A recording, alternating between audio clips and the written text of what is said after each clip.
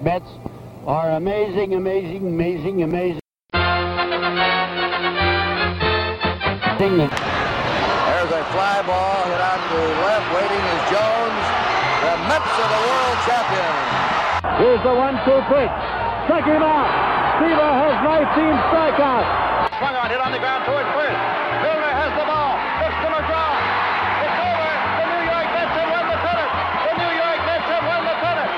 The ground ball quickly. It is a fair ball. It's by Buckner. Down the third base. The Mets will win the ball game. He struck him out. Struck him out. The Mets have won the World Series. 2-1 delivery. Robin Ventura.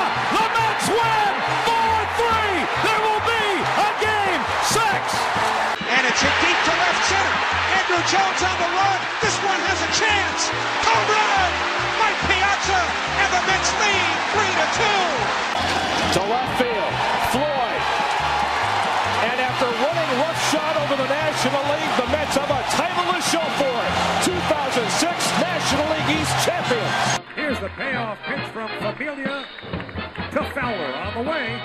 And it's in there. Strike 3 called. The Mets win the pennant. The New York Mets have won the National League pennant. Put it in the books. It's another edition of the Talking Mets podcast on this Monday, January the 7th, 2018. Of course, I'm your host, Mike Silva. You can check me out all the time at metsmerizedonline.com. Send me a tweet at Mike Silva Media, and you can get the show on iTunes, SoundCloud, Stitcher, pretty much whatever podcasting service you desire. Hope everybody's doing well. I have a chance to check in with everybody. Actually, was going to do the podcast yesterday on Sunday. It's normal day, but the barrage of trades over the weekend for the Mets made me take a step back and reach out to our buddy over at Metsmerized Online. He was on just a couple of weeks ago, Michael Mayer. You know, these guys, they do a lot of work over at metsmerizedonline.com. A lot of procuring of sources and looking over, you know, prospect rankings and lists and talking to individuals. And I thought, because it was so predicated, the moves that were made over the last couple of weeks, specifically this weekend, on the Mets trading away a good number of their minor league depth, I'd get Michael in and get his ideas on the deals. I know he was very critical over on Twitter about that, and I think he'll talk a lot about that, and I'll get his take. Now, as far as I'm concerned, to set this thing all up here, hard for me to, you know, really go crazy over a bunch of minor leaguers that I really haven't seen play. I mean, I haven't seen a single one of them play. I could read all the reports. I could go to Minor League Ball or Baseball Prospectus or Baseball America. I could go to all these different, you know, Keith Law, whoever it may be, and I could read about these guys, and we don't know. And right now, all I know is this, is that the Mets have decided to take the old regime's prospects. They have used those prospects to turn around and get an elite closer, a potential Hall of Fame second baseman, bring in some pieces like J.D. Davis and Keon Broxton, who are depth pieces on the Major League roster, potentially trade Kevin Plawecki, who wasn't really, I mean, he wasn't a bad catcher, but he wasn't anything special where he grabbed the job last year.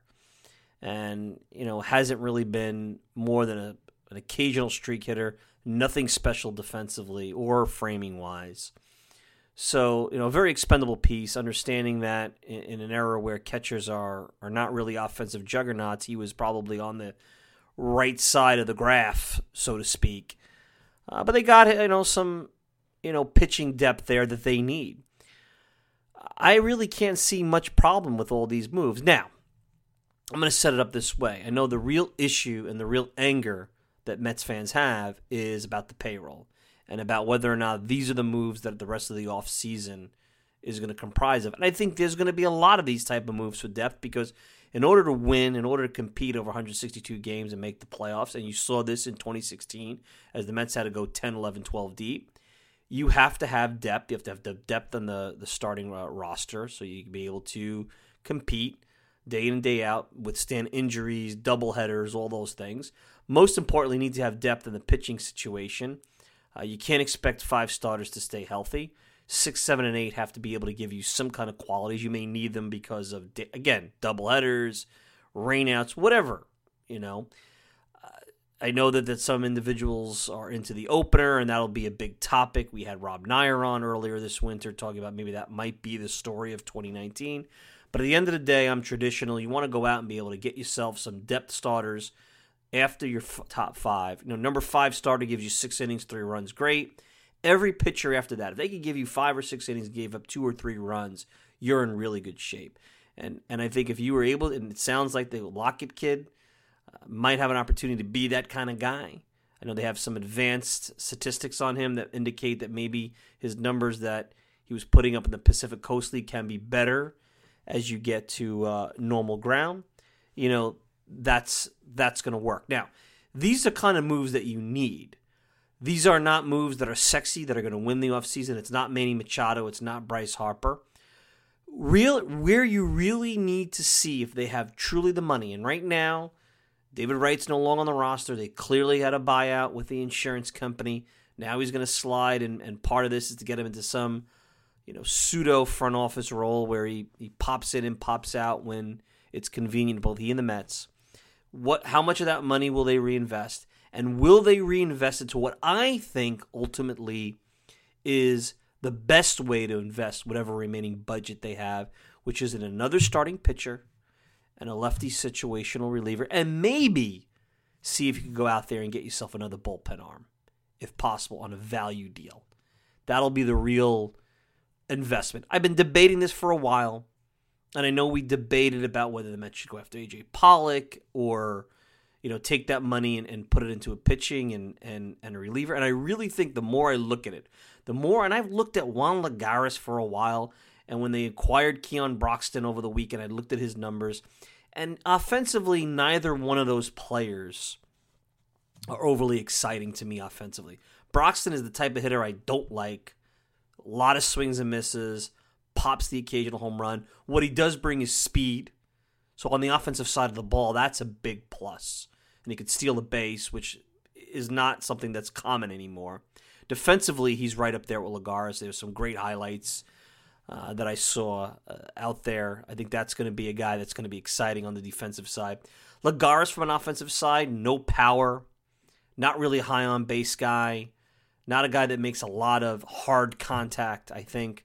I don't have the metrics in front of me, but you watch him enough. He's not a hard contact guy. He's more a ground ball to left field type of guy, type of offensive player, but really great defensively. And both of these guys on the defensive side of the ball provide a lot of value. Now, unless A.J. Pollock coming in is going to give you 2015 A.J. Pollock, which is elite center field numbers, and I don't know if 3-4 years ago that which you could expect. I think that's very optimistic. The gap between a Lagares and Broxton and a Pollock, from a standpoint of what you have to pay, which could be upwards of $20 million a year, to me, I don't know if there's much upside in there. I think there's a better value in spending that kind of money, the 10, 15, whatever $1 million they have left, on going after a starter, going after a situational lefty. There's guys out there, I think, Xavier Cedeno, Justin Wilson, maybe Jerry Blevins. I think a lot of the lefties that are out there, you can probably spin the wheel, and I don't know if one jumps out at me more than another. As far as the starting rotation, I know Vargas had a pretty good August and September. I do think that the Vargas you got in August and September is more of what you should get. Guy who's going to have a 3.7, 4 ERA in the National League. Go around the order, 2 times. Probably not a guy you want to go too deep through the third time around the order. He's a 6-inning, 3-run guy. And most nights that should be good. Is he going to get clobbered? Sure. Is he going to have some ballparks where it's not going to work for him? Sure, that's going to be the case. But his numbers at Citi Field were really good.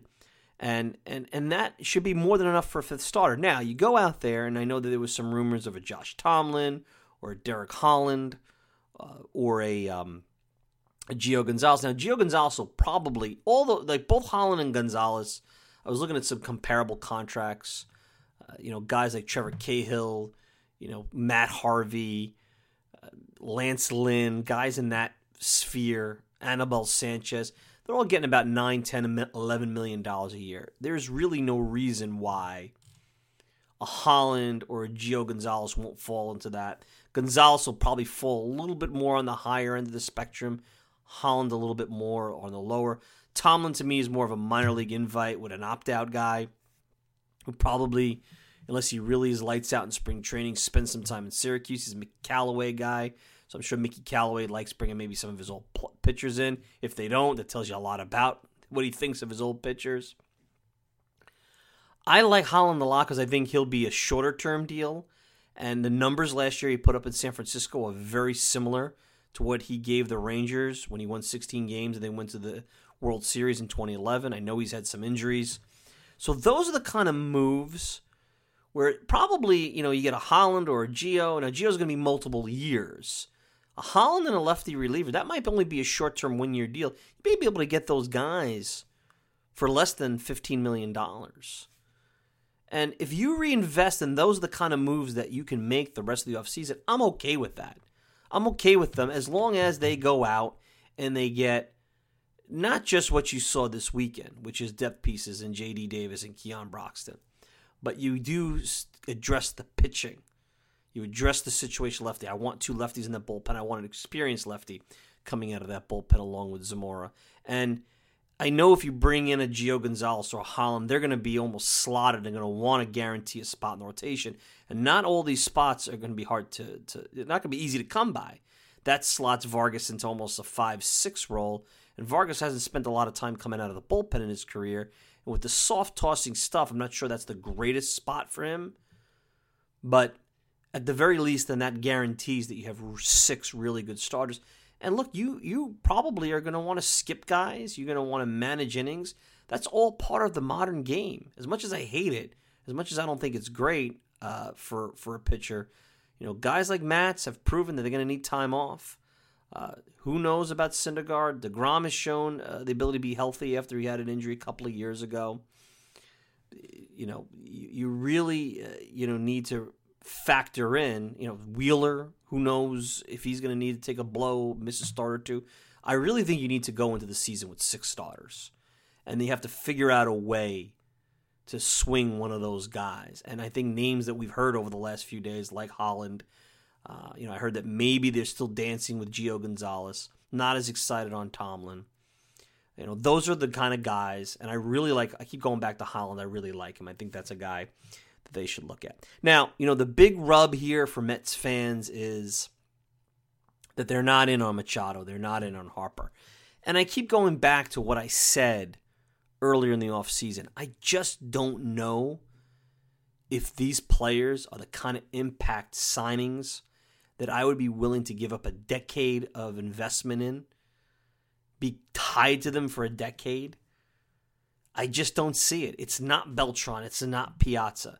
Beltran fit. Beltran made sense. And it was a reasonable contract, even by 2005 standards when he signed it. It was a 7-year deal. When you're talking about 10-plus year deals, you're getting into A-Rod territory. Guys like that, it's a lot. What Stanton signed, these are long-term commitments. A lot could change in 4 or 5 years. Forget 10. That's a decade. I keep going back. Think of how you change as an individual in 10 years. These guys are going to change, and they're going to be making $30, $40 million on average value. And they're taking up a lot of the payroll. And look, you could complain all you want about the Mets and their payroll. In the $150, $160, $170 million gap, that range. When you have that kind of payroll, you really can't afford more than one $30 million a year guy. And they got a guy in Cespedes that's nearly making about $30 million a year. They got a $30 million a year guy. You don't realize he is. You forget that he is. His impact is dimming a little bit because the last couple of years he hasn't given you much. But they really can't afford to have a second guy. You'd have $60 million tied up in 2 players. You want to make a justification for Machado? I could live with that because he could slide to third. He could get in for Frazier. I'm not sold on Rosario. All this is a pipe dream because even with Machado, the kind of money he's looking for, the kind of years, the fact that he's had a serious knee injury, it's not a situation you want to be in. You got to be right. It's got to be the right fit. It's got to be the right player. I don't see these guys as being the right fit, the right player. Not at 10 years. Now, he wants to come back for 5 years, totally different story. But again, you're still committing in a 4 or 5 year scenario to $30-35 million. And I just don't know if the current roster and with where they are, where they fall into the spectrum of payroll, you can really afford to have two guys like that. You want to complain about it. You want to talk about revenues, the town they're in, all this stuff, the debt they have. I understand it. But that, to me, is just a bang in your head, running in circles conversation.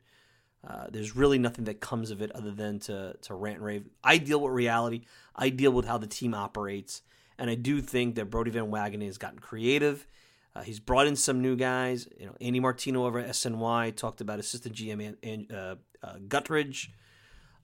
He's really gone out there, and it seems to have his own. Adam Guttridge has his own little metric that he can put together to evaluate minor leaguers. That might be why you're seeing this mass exodus of minor leaguers for major league talent. And then they're going to go out and they're going to try to draft and bring in their own guys. And, if J.D. Davis turns out to be a good hedge to Peter Alonso and a guy that potentially, if Todd Frazier is slumping or not working out, could play third, great. If Keon Broxton is a guy that at 28 all of a sudden, realizes some consistency, 20 home runs, 20 stolen bases, maybe gets that average up to 240, 250, with the kind of defense he gives. There's a lot of value there. Now you don't have to worry about, is our Lagares going to stay healthy and give you 2014 Lagares? You figure out which version, or what's the best version of Juan Lagares with a little bit of a combination of pop and defense can you chemistry experiment and match up with those two guys? And then the biggest part is, even though that Cespedes is probably not going to give you much this year, who the hell is going to come in, even a Pollock, and sign a contract and come here with the idea that if Cespedes comes back, they're going to go to the bench. Because if Cespedes comes back, then you have to maybe put Conforto in center field and figure something out completely different. There is going to be some clumsiness, especially if Nimmo and Conforto. And Nimmo's the guy, again, that I feel gets forgotten about. He was a top 25 offensive player last year. Let's see him repeat it. I need to see him do it again before I'm sold. But I'm intrigued, and I like him. And this is the first time since Nimmo was drafted back in 2011 that I'm starting to turn and feel like, that guy could be a player. He's not a guy that I look at and go, what were they thinking? There was a guy that I was more than willing to say, hey, go to Cincinnati for Jay Bruce when they were trying to get back into the playoffs and win a pennant in 2016. Good thing they didn't. Give up Dilson Herrera. Who they got back? So, a lot to talk about. We got our buddy Michael Mayer. Let's hear what he has to say and what he thinks about, some of the moves that have been made, the minor leaguers that were given up. Does he like J.D. Davis, a guy that, profiles as a corner bat with power, who's had some good minor league numbers, and potentially could be a hedge to Peter Alonso or Todd Frazier. Keon Broxton, can he be a better version of Juan Lagares or combine with Juan Lagares for decent numbers in center field with elite defense? Really important elite defense up the middle. Right now with Cano and the combination of Lagares and Broxton and Wilson Ramos, who's not great on a high level, but not bad. They're much better up the middle defensively. And I've heard, there was one rumor today that talked about, now that they got rid of Plawecki, Travis d'Arnaud potentially, or Nitto getting traded, and then maybe going after Maldonado as a backup catcher in free agency, which is something that really intrigued me, having Maldonado as a defensive backup. Maybe even have d'Arnaud as like a guy who's a third catcher / utility guy. So there's a lot of ways to go. David Wright's off the roster. They have an opening on the roster. There is going to be opportunities. They're going to have to, if they want to bring in more than one player, open up some 40-man stuff and see where it goes. Eventually, obviously, Cespedes will go on the 60-day DL and open it up, but that's not an option right now. So anyway, let's take a quick break. When we return, Michael Mayer, Metsmerized Online. Let's hear what he has to say about these moves that were made by Brodie Van Wagenen this week. And Trader Brodie, that's what we got to call him. We'll be back with more Talking Mets podcast right after this. Fly ball deep center. Back is Broxton. He leaps. Oh my goodness! He's done it again! Keon Broxton pulls another home run back. This guy, something else. J.D. Davis and Davis, a great catch. My gosh. This is an incredible play by J.D. Davis, just going all out. That ball's hit well to right field, all the way back to the wall. Stevenson, gone! J.D. Davis, his first Major League home run.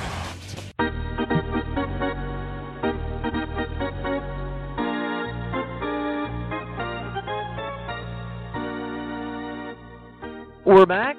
Joining us, he's back. It's not even been more than a couple of weeks. He was at the winter meeting just a few weeks ago. Our buddy from Mets Minors, Metsmerized Online, Mike Mayer, and a lot to talk about as we have Trader Brodie over the weekend. Mike, pleasure to have you on. What's the good word by you, my friend? Oh, I'm doing all right. Battling through colds that I got from the little one and trying to keep up with everything that Brodie's doing. Well, he's dealt the way, here's the interesting thing. You guys, in the last time you were on the program, you were talking about how, as the staff, the MetsmerizedOnline.com crew was putting together top 30 prospects. You got to get back to work because Brodie Van Wagenen in the last, 6 or 7 weeks has traded away about 7 guys, a lot of whom were on that list. Getting back some depth over the last couple of days. Kevin Plawecki out, Keon Broxton in, J.D. Davis in. I'll start with you. Initial reaction on Twitter for you, at Michael Mayer MMO, was negative on this. And I saw what Andy Martino wrote at SNY about maybe what this means for the philosophy of the Brodie Van Wagenen regime. So are you still, data marinate on this? Are you still very skeptical about the return of what the Mets gave up for what is essentially a bunch of depth pieces? Yeah, I am still pretty skeptical, and like you mentioned, and what I've alluded to with the system that they're using, and Martino named Adam Guttridge specifically, who they hired just a couple of months ago, and that's who I've been alluding to. You can go online and watch his stuff. He's done a couple of things where right on YouTube you can see his models and how he evaluates prospects. And honestly, that's where my concern lies. In every single trade that the Mets have made this offseason, I believe, using his model, that they're undervaluing these prospects. I'm not saying that the Mets aren't getting pieces back that can help. That's something that's being misconstrued a little bit. Like in the Mariners deal, they got Diaz and Cano, who both obviously in the short term are going to help you. And Broxton's going to help some. Davis will help some too. These are depth pieces that are going to help. But the overlying issue is that the Mets seem to be undervaluing their own assets, which isn't just a short-term problem. That's a long-term problem for getting the type of returns that you're supposed to get. But it's a system that's obviously they just put in place that's going to continue to be in place. So I'm trying to not be as down on everything as I was yesterday.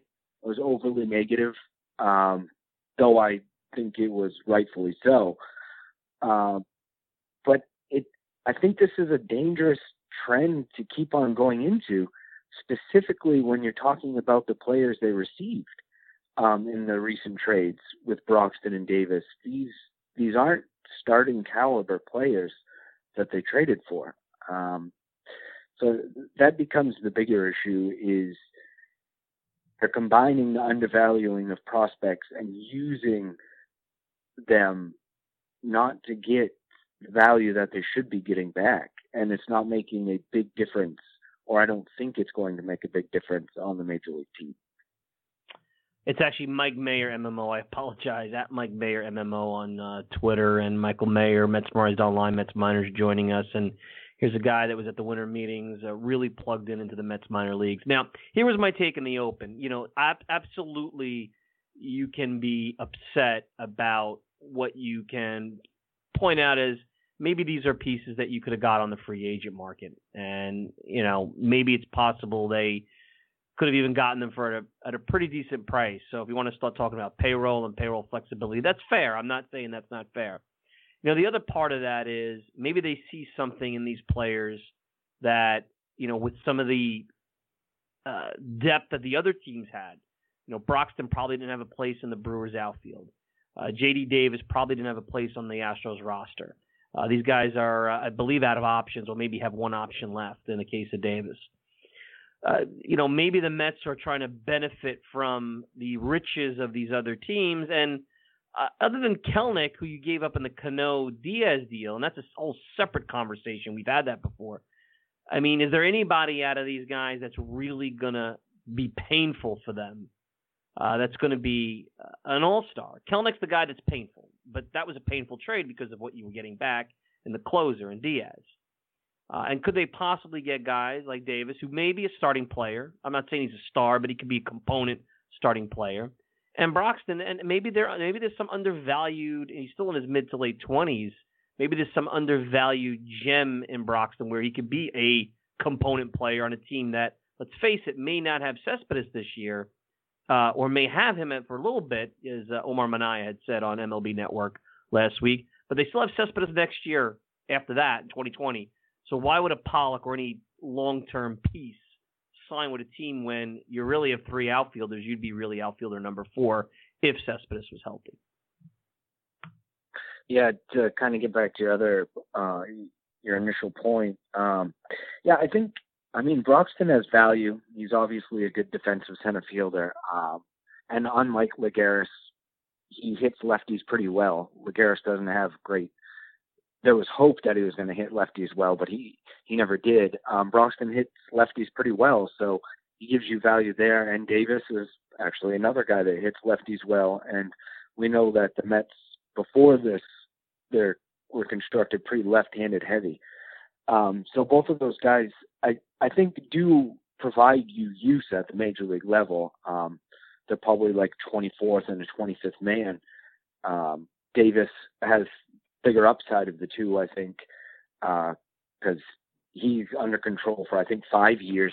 And he does have significant power. He's shown that in the minor leagues and even a little bit at the major leagues in a little bit of time. And he has a good arm. He can play third. You can stick him at first and corner outfield. I guess my bigger issue with some of it is, like Broxton, for example, he is out of options. He's coming off a terrible season. He's not young anymore. He's going to be 29 next season. I mean, this is, and not that they gave up great pieces in that trade. I don't think they did. Bobby Wolf, Felix Valerio, and Adam Hill, a fourth rounder last year. None of those are big pieces. Wall's a back-end top 30 guy. Hill's actually in that range too, and Valerio's a guy that played pretty well last year in his first pro season, but doesn't have a ton of upside. But to me, that's still an overpay because Broxton is the type of guy that could be on the waiver wire, say March. And obviously the Mets are paying to get him now to get some depth now, and so they have some idea and don't have to worry about the waiver wire. But that's the type of talent Broxton is. He isn't the type of guy that you go out and trade 3 pieces for. I think you should be able to get him for Wall and Valerio. I mean, so you're adding unnecessarily because you're undervaluing your prospects. You're adding unnecessarily your fourth rounder from last year. So that is, I don't mean to keep beating the dead horse with this, but that is my issue with the undervaluing. And the other issue here is Broxton and Davis are, like you said, both types of guys that you could probably get on the free agent market. So the Mets are showing you that they don't, again, have the money to spend on the free agent market, that they instead have to trade from a minor league system to get bench pieces. I mean, that's a pretty basic need that you should be able to spend on the free agent market to get. Mike Mayer, Mets Morons Online, Mets Miners joining me. The Mets payroll is probably at about $145 million at this point. Another thing I've been thinking about, and look, if Pollock were no money's no object, and you want to be able to eat 2 or 3 years of a contract if the guy turns out to be, who's a huge injury risk, turns out to be a dud, then yeah, I get it. Go out and sign him. And yes, Cespedes will come back at some point. you figure it out then. But if you had to work in the real world, which is the world of budgets, and every team has a budget, and we could argue about how tight the Mets budget is. That's a whole separate conversation. Is it better? And we'll see. And this is where the old rubber meets the road, I guess, that old corny saying. If the Mets wind up using some additional flexibility to sign another starting pitcher, like a Gio Gonzalez or a Derek Highland, who I think will cost about $9 or $10, maybe $11 million a year, because that's what the market for the Trevor Cahills and the Matt Harveys have been. Throw a blanket over whatever lefty relievers are left. For the most part, they're all the same. That's probably going to be a $3, $4, $5 million investment, at least for 1 year. So you got about $15 million out there to get you a lefty situational guy, a starting pitcher, maybe a little bit more. I think that's a better play than throwing $15 million at Pollock, because I'm not sure. Now, if you look at the advanced numbers, I'm not sure that Adam Jones is much better than Lagares Broxton. And if you're getting 2015 Pollock, then that's way better. And that's an elite player. But 2015 Pollock is a long time ago. You're as likely to get 2015 Pollock as the Yankees are to get 2015 Tulowitzki or 2014 Tulowitzki. If that, I know that's not the right comparison, because Tulowitzki's not going to cost them much, league minimum. But that's where I think that if they go out and they invest that money in the pitching, then I'm not as bothered. I don't think you should even be as bothered by this as maybe you are. No, and I agree. If they, like say in the outfield, they keep Lagares and they keep Broxton, and they go out and sign a Derek Holland and then say a Justin Wilson or an Xavier Cedeno. That's a better team, and they went out and used the funds that they should be using. Quite honestly, I'm skeptical of them doing. At this point, they just signed a Hector Santiago. In my mind, that to me is them thinking that's that fifth starter, swing man, long man bullpen depth. So maybe they are just looking at a bench piece, someone that can back up shortstop. Edgerbil Cabrera has been mentioned, Alcides Escobar, and then just the lefty. I don't think they're going to go out there and spend money on a fifth starter when they have Vargas. So that's where I agree that it would absolutely be a good idea to get a guy like Holland. I don't foresee it happening. And to your point, it isn't a great market for outfielders.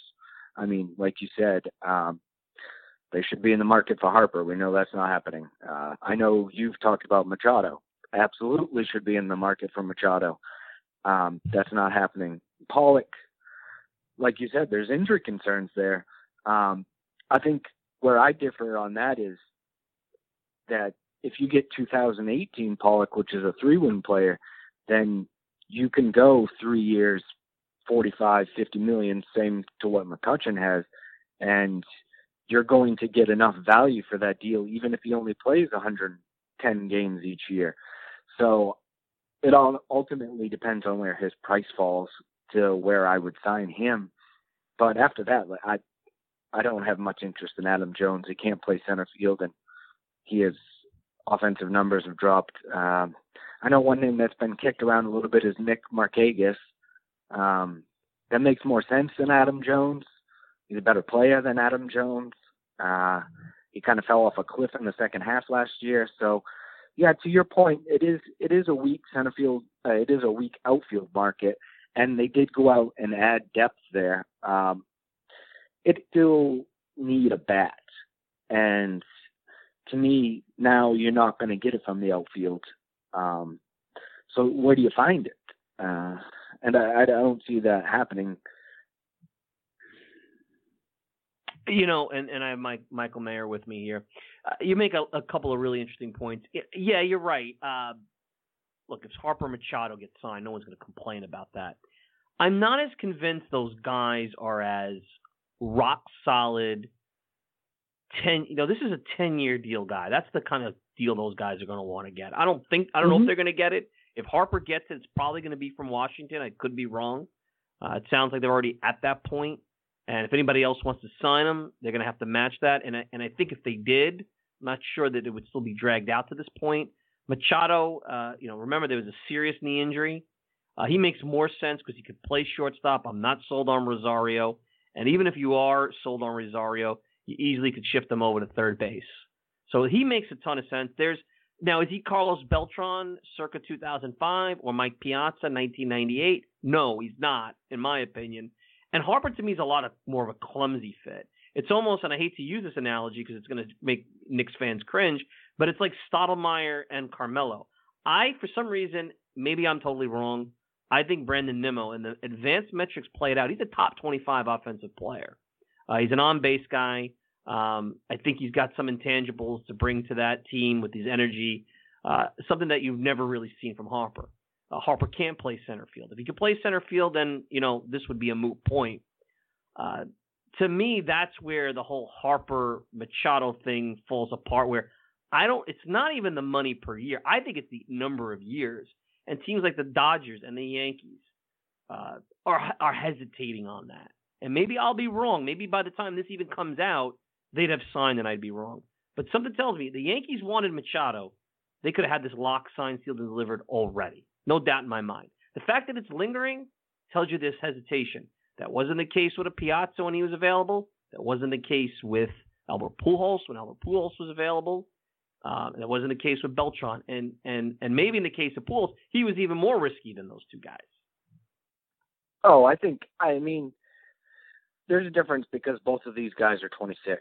So there's less risk when you're giving them 10 years. And I don't think it's the specific players that are giving teams hesitation. I think it's long-term deals in general that are giving teams hesitation. Correct. They're just seen as a bad investment no matter who you give them to right now. And there's not too many teams willing to do it. So, when I think that plays a part in both of their markets too. We're hearing 3 or 4 teams. So why are these teams going to rush into giving them 10 years? It'd be different if you had 15 teams willing to throw money at these guys. Then they would be getting their 10 years, no problem. But I think the supply and demand's kind of stretching this out longer than it normally would be for this type of player, and B, kind of keeping it to where, well, now some people think, well, maybe they only end up with 8 years, 240 or something like that. I wouldn't have a big issue. I wouldn't want to give tough to give any player a 10-year deal. Any of these deals are going to have multiple opt-outs too. So, the likelihood of them seeing 10 years is probably unlikely too. So it's just tough for me to talk about them being the 2 best free agents on the market, potential superstars going into their prime, and the New York Mets aren't even having dialogue with them. That's my real issue is, and you could make an argument that they both fit on the team one way or another. And it's just, how are you not having a conversation with the 2 best players available? That doesn't make any sense to me whatsoever. And I know it gets said that you're beating a dead horse or whatever, but it's completely frustrating. And I know a lot of Mets fans are frustrated at that. No, I understand that. And look, you throw a $30 million contract in there. The AAV is 30. You're probably getting that payroll up to 175. You're still under the threshold tax, but you're getting close. And remember, there's other things that are going to go into the tax. There's going to be, minor league salary, benefits. $30 million for one player for this team where they are now. And I don't know what the right buyout and all that stuff plays into it. I don't know all the rules here of the collective bargaining agreement, but you got $29 million. You got really room with the Mets kind of where they play in terms of their payroll, $150 to $170 million. You really don't have room for multiple $30 million a year guys. You kind of have one already in Cespedes. That's where you threw the risk in. And right now he's not on the field. And I think his impact is not being felt by Mets fans because it's been 2 years since he's been an everyday impactful player. So they forget you do have a $30 million a year player, and maybe that was an overpay. but you had to do it because it was a shorter-term deal, and he'll be gone after 4 years, whereas Machado would be something longer. So, again, I'm not defending ownership. I agree. It'd be nice to be able to play in that next stratosphere, or heck, throw caution to the wind 1 year and go above the tax. But, when I was, chatting on social media with someone who's involved with a minor league free agent and lamenting how hard it is for his minor league free agent, a former first-round pick, to get a deal. And he feels that the tax is almost like a salary cap, that every team has been conservative. And the other part of it is it goes back to what you said about Guttridge and his proprietary kind of analytical analysis of minor leaguers. Every team has their own analysis, and it's about the best value. So it's Broxton and Davis giving them the best value versus going after Pollock, who may be just as good, maybe slightly better, but from a standpoint of the value equation, Pollock is certainly not going to give you the most value as maybe a Broxton-Lagares combination. So there's a lot of things I think at play here, which is the industry. Yes, it's ownership, but I don't think it's black and white where it's just ownership saying don't go out and spend. I think it's a mindset you're seeing across the game. Oh, I think, there's even talk, like teams like the Cubs, like they don't have enough money to go out and get and you think they regret like the Jason Hayward contract? I bet you they do if you ask them. And there was a guy that Mets fans wanted as well back in the time. Yep. The Red Sox, they've talked about being close. The Yankees, even the Dodgers, they had to make moves to even bring Harper in the conversation. So, that's definitely part of it. To me, the Mets could pretty easily be under the luxury tax and sign one of those guys, because you sign Harper, then you're obviously going to trade Lagares and get out of that money. You sign Machado, obviously you're going to you're going to trade Frazier and get out of that money. And the Mets don't have much money at all. They didn't have any before this offseason on the books long term before they added Cano's deal. So, no, it'll certainly be interesting. I still think Machado is going to be the one that signs first, and you would have to think that's going to be, a lot of the guesses have been sometime in the next 7 to 10 days to kind of get this rolling. Besides Machado and Harper, you still have some, Craig Kimbrell is still on the market, the best closer. Dallas Keuchel, one of the best starters still on the market. We're in the second week of January, and there is still a ton of talent left on the market. And maybe the Mets wait it out and price drops on a guy like Pollock or Marwin Gonzalez, who we haven't mentioned, something like that. I think at this point, it's tough to see where a lot of those guys are going to go and who's going to spend the big money. So it'll be interesting to see once that first shoe drops, because that's going to be a big depender. Whoever gets Machado or whoever gets Harper first, those other teams that missed out on him then are going to be fighting for the one they missed out on. The other part here is just quite simply, you brought in guys like Alibert, Guttridge, who's your analytics guy, to Jared Bannon from the Red Sox. Maybe they just want to say, look, whatever assets we have, we want to clear out here for major league depth, major league players, so that we can compete in 2019. And then the other part is they're going to want to bring their own kind of philosophy to the draft. This is what you got when you hired Brodie Van Wagenen. Now, again, I understand the fans are going to be skeptical. There's no doubt. I get it. But you got to let this play out. And other than Kelenic, who's no sure thing either, none of those guys, unless you could give me one, are you really going to wake up in 3-4 years and just go, and cringe? Is there a Jason Bay in there? The Jason Bay Part 1 when the Mets gave and threw in back in the day. And regretted it before you got Jason Bay 2.0, which is post Red Sox. So, that's the part you got to look at it too. Well, I don't think, there's no can't miss guys prospects. Well, there's some, but the Mets didn't trade any of them. The Mets don't necessarily have any of them, but I can tell you, I know me and all of the guys that write for me at Mets Minors and everyone else that covers the minor leagues for the Mets, Baseball Prospectus, they talked about this on their podcast.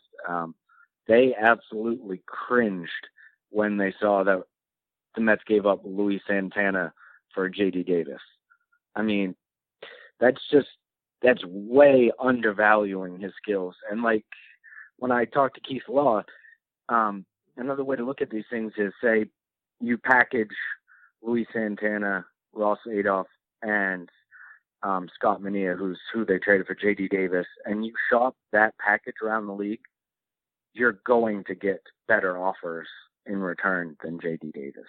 And I know, like you said, maybe, well, that's someone they target because he's been underutilized in Houston. Again, something that if you talk to people in baseball, that's pretty rare if Houston's underutilizing a guy. I mean, this is a franchise that's at the forefront of baseball right now. Like, they are doing it just about as good as anyone. So it's hard for you to take them in a deal. So it'll be interesting to see. I mean, I think it would be pretty tough to say that this is the last trade that Brodie's going to make. There's still some guys on the Mets that, I mean, Lagares, if they sign it, say they do sign an outfielder, I mean, Lagares would obviously be a prime candidate to be on the move. So it'd be interesting to see. If nothing else, Brodie has certainly awakened Mets fans and given them lots to talk about in the last couple of weeks. And before that, with the Cano trade, he's certainly been active. One of, if not the most active GM. You could call him Jerry DiPoto light with what he's done in the trade market. No, you got that right. J.D. Davis, I noticed on minor league ball that he went from a C prospect to a B prospect. C prospect is, not quite sure if they're going to be a big league player. Maybe they'll contribute a little bit at the big leagues. A B prospect means, they're probably going to be a contributor, more component player. Guy's got power. I know it was in the Pacific Coast League. Got a good arm, maybe not range. Just watched a few highlights. Obviously, we're not going to see much of him play in the American League out in the West, being, National League East fans here. But, I mean, look, at the very least, if you want to talk about it from a financial perspective, you get to keep Alonso down and keep that year control because you could probably slot him in and get enough out of him at first base for a couple of weeks in April before the clock. And, how bad can he be? I mean, a B prospect, top 10 prospect, Astros, yeah, the numbers in the big leagues aren't great, but you got Evan Gattis at the DH. They've got a first baseman. They have Gurriel there. Where else can he really play? He's not really a corner guy. I know that you had some concerns. One of the scouting reports say that he could get beat with a fastball. That's not good. He's more of a breaking ball hitter. I guess we'll see. What comes out of it, but it's not total garbage here. And again, forget about what they gave up. No. This is not a garbage player that the numbers look at it from a major league standpoint, but go to the scouting report, the prospect list, go to the minor league numbers. He's still pretty young. There's a possibility that he's as good as what you would have gotten out of Wilmer Flores, I would think. Yeah, I mean, that's essentially who he's replacing is Wilmer Flores, because like I said, he hits lefties well, plays all four corners, which that's a little added plus over Flores. I mean, he's not very good in the corners, but he has experience there at least. And I do can't be any worse than Flores. Can't be any worse than Flores. He's about as bad as they are out there. No, I think so. I mean, I do think he has value. I mean, he's going to be a bench piece, and like I said, Broxton has value. I do want to touch on it since we haven't talked about it yet. Kevin Plawecki, that trade, again, that obviously Plawecki is not a prospect, but that showed the continued theme for a lot of people of them undervaluing just their assets in general. I mean, I know some fans are going to laugh about this, and they already have on Twitter, because they just look at batting average and stuff like that, but Plawecki has actually been an above average offensive catcher the last 2 years. I mean, that says less about him and more about the state of catching in baseball, but that also talks about his value. I thought they were going to get more for him, and a lot of people expected they were going to get more for him. But Walker Lockett, the right-hander they got for him, who is on the 40-man roster, there are actually some good scouting reports out there on him, people that feel that he can be at least starting depth at the major league level. I think read some scouting reports, talked to some people, watched some video. I think he's more of a swing guy, pitch a couple innings. He reminds me a little bit of Gazelman. Pretty good-sized guy, relies on a sinker, decent off-speed stuff, not an overpowering fastball. So I think you're going to see him at the major league level pitch this year. I mean, he's going to have some value he could have some value out of the bullpen.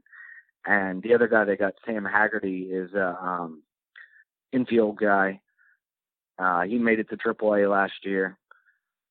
He's got a little speed. I think he stole 46 bases 2 years ago. So he's got a little speed. He gets on base a little bit. So that wasn't a complete throw-in either. Fangraphs actually had him. They did their Mets list today and had Lockett at 17 for the Mets and Haggerty at 18. So there are people in the industry that feel like they did get some value for Plawecki. So I just wanted to make sure I mentioned those couple of names. So again, both of those guys did add to the depth that's at the major league level or close to the major league level, which has been an issue in the last couple of years. As we've seen, it's actually been one of the Mets' bigger issues. Has been depth. Yeah, the starting pitcher, like they went through 10, 11, 12 starting pitchers in 16, made the playoffs. You had guys like Lugo and Gazelman come up and really slide in and pitch really well down the stretch. Without those guys, they don't make the postseason in 2016. Real indictment on Alderson in the sense where the starting pitching depth, and even plugging in somebody that could give you 6 innings, 3 runs. Now, I do expect them to go out and maybe get a Josh Tomlin, who's a guy I think could get a minor league deal, former Indians pitcher, invite to spring training when an opt-out, maybe goes down up to, I got to say up to Syracuse now. It's really down to the minors, but Syracuse is up from New York. Goes to Syracuse. I don't know how that works, down to Syracuse. Goes down to Syracuse, pitches pretty well, and then he could spot in here or there or get an opt-out by May 15th or June 1st, whatever they decide to do. Something like that. So those are guys will be available. But this Lockett type of move for Plawecki, Plawecki's making about $1 million. That can't be. Mm-hmm. That's not the financial strapping that the Mets are. You want to take that status, you want to take that mindset, fine. They're strapped. They can't afford $1 million third string catcher.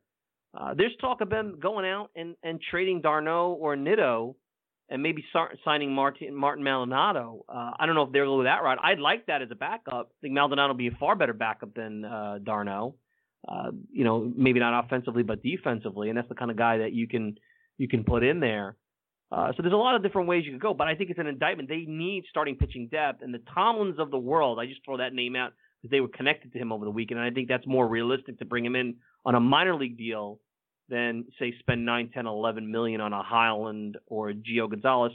And let's not forget, Jason Vargas' numbers over the final 8 to 10 weeks were about league average, which is probably what you're going to get from Gio over the course of a season, and probably what you get at Holland will probably be a little bit better. Holland and Gonzalez, I think, are a lot closer than people think. Gonzalez is a little bit more consistent and healthier, so you got to give him the nod. He probably gets more years based on that, but they're not as far away from Vargas on a Vargas normal year. Not the Vargas awful first 3 months that brought down his numbers last year. Not as far away as people think. I think Gio Gonzalez is better than those guys because of his overall resume, but it's not as much of a gap as one would think. No, and I think what we saw in the second half of Vargas is more of what Vargas really is. He took that line drive off the hand, broke his hand, and I think the Mets, they said they rushed him back. There's no guessing about it. The Mets really said that they did. So I think that hurt him at the start. So I do think he's going to be better, and I would still like to see them go out and get depth there. You mentioned, and I'd like it to be a little stronger than Tomlin. Tomlin was pretty bad last year, and you've mentioned Gonzalez, Holland, Clay Buchholz is another guy. I was pretty good for Arizona last year, but track record is not great recent success-wise, so you could get him on a short-term deal. Wade Miley, another guy. Drew Pomerantz even. If you could get him something on a short-term deal, like a 1-year low-term deal, those are guys that I would kind of target over Tomlin. But they obviously need to add starting pitching depth, like you said, beyond Santiago. And that's just one thing they have done, whether it's with Broxton or Davis or Santiago or Lockett, like we said, is build depth. They have better depth right now than they had last year. I would like to see them continue on that, but it's obvious that they are making sure that they have more protection than they did in past years. Even with the minor league signings that they had with Zach Lee and Gregor Blanco, Rajay Davis.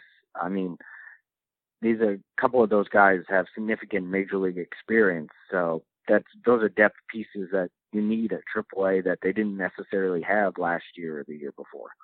And these veterans, unless they can get an opt-out, are probably going to have to spend time in AAA. It's where the game is gone for anybody north of 30. Last thing, I don't know if you have any thoughts. You were at the winter meetings and maybe you heard some buzz, but look, we all know David Wright, officially now off the roster. This whole special assistant to the GM, it's a nice title. We know it's somewhat symbolic. He'll be involved maybe as, hey, David, I'm going to give you a call. What do you think of this? Just as like someone to throw some things off of. I certainly don't think he's going to have very much say. Similar to, I don't think Terry Collins, other than talking baseball with Fred Wilpon, doesn't have a ton of sway. But it is interesting that he's involved, and we know it's probably part of the insurance payout. But we've heard some really great things, and look, Andy Martino at SNY has been really locked in on the Mets with their philosophy, where they're going, what they're thinking. So you got to take it seriously that the Mets indeed were impressed with what Wright can bring to the table in that role. Whatever level that is remains to be seen. Any thoughts? I mean, you were out in Vegas, and maybe you had heard some scuttlebutt about Wright and his ability to really contribute to this front office that he is now a part of. I mean, I think Mets fans understand that David Wright's a pretty smart guy. He knows baseball. And I think he was a little more involved than probably fans thought when he was in Vegas. I mean, he sat down with some agents that they talked to for free agents with Brodie. And he had discussions with them about certain players. So I think he is going to have some say, some input in those type of things. I think they value his opinion. How much we see of him, I'm not sure. He has said in the past that he wants to spend time with his family, and quite frankly, I don't blame him after the rough couple of years that he's had. So I think it's good to see him staying in the Mets organization, first off. He's the type of guy that should be a Met for life, and it's good that they were able to first get past the baseball part of it, the playing baseball part of it, and to get to this part of it. So it's good to see him, and it'll be interesting to see what role he plays or how significant the role is. And hopefully he can make a difference. Mike, good stuff. Last minute brought you on. I'm looking forward to seeing your updated prospect list. Spring training's around the corner, not too far away. We're past, as Greg Prince said, the baseball equinox, so it's closer to 2019 and 2018. So be well, and we'll do it again. All right, my friend? Awesome, Mike. Thanks for having me. No problem. That's Michael Mayer, Mike Mayer, MMO on Twitter. And you can check him out at Mets Minors, Mets Memorized Online. Good stuff. Let's take a quick break. We'll wrap up. Final thoughts. You're listening to the Talking Mets podcast. We'll be back with more right after this. Hey, Mets fans. I'm going to let you in on a little secret. If you're looking for the best unbiased and independent coverage of the New York Mets, then look no further than MetsMemorizedOnline.com. Metsmerized Online is the go-to place for comprehensive Mets coverage, including exclusive interviews, daily original articles, great weekly features, in-depth analysis, minor league reports, game-by-game breakdowns, and so much more. Find out why thousands of fans turn to Metsmerized Online every day to get the latest news and opinions about the Mets. Coming from an impressive staff of the most passionate fans and skilled writers ever assembled, all in one place. Check it out for yourselves, Mets fans. Go to MetsmerizedOnline.com right now. That's Mets, MERIZED, online.com, and get Metsmerized today.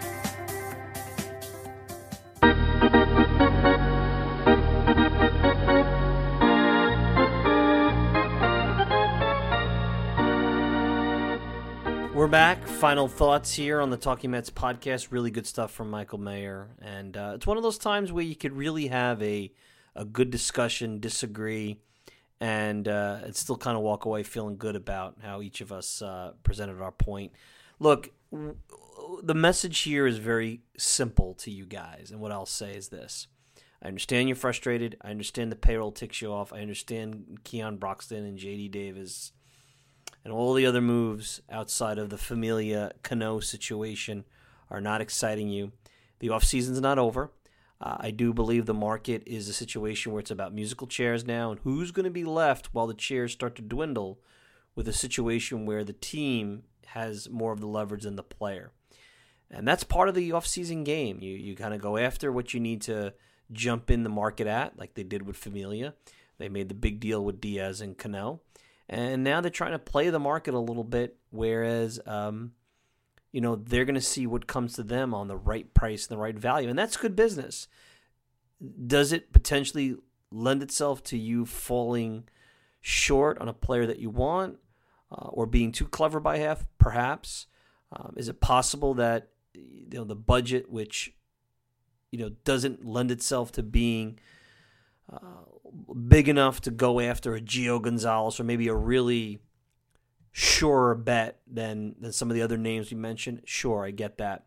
But you have to trust that a front office that really has only been together a couple of months has been able to put together with the talent, the Alec Bairds, the guys like Adam Guttridge, the new analytics individuals they brought in, an agent that kind of knows the business and kind of knows a few things about the players that are out there and how to build a team and how to be successful in this business, that they have somewhat of a clue of what they're doing. And if you don't want to give them the benefit of the doubt, I understand you're never going to be happy and you're never necessarily going to agree with any moves short of them signing Machado or Harper. If that's your take, you're going to be unhappy the rest of the offseason because I don't see that happening. And I'll leave you with this. I do not think either Machado or Harper are the kind of no-brainer signings that you guys are all making it out to be. They're clearly upgrades. There's no doubt about it. They're clearly very good players. But wouldn't the Dodgers have jumped on Machado if he was a no-brainer? Think about that. That's an elite. Yeah, you find room for elite player like that. I know they have Sager. I know they have Turner. You're going to tell me you're going to, if Machado's this impact player for 10 years, you're going to let Justin Turner stay in the way of that? Come on. I mean, you guys kind of know the answer here. It's not a sure thing. Harper's not a sure thing. Harper's a guy that can be pitched to in big spots. You guys have watched him for, 5, 6, 7 years. Again, very good player. MVP only once at that level of what you want to talk about in terms of that kind of player, the player that we're talking about, the old world type of player. And to me, that's not a guy that you can go out and give 10 years to. You just can't do that. You can't go and bust your payroll and invest all in this one player and then leave the rest of your team lacking. It just doesn't work that way. So anyway, good stuff. Enjoy Michael Mayer. You can check him out on Twitter at Mike Mayer MMO. Of course, you can check me out all the time at MetsmerizedOnline.com. Send me a tweet at Mike Silva Media. And you can get the show on iTunes, SoundCloud, Stitcher, pretty much whatever podcasting service you desire. Please leave me a review on iTunes. I'd greatly appreciate it. I'm your host, Mike Silva. Enjoy the rest of your week. We'll be back with another Talking Mets podcast pretty soon. Take care, everybody.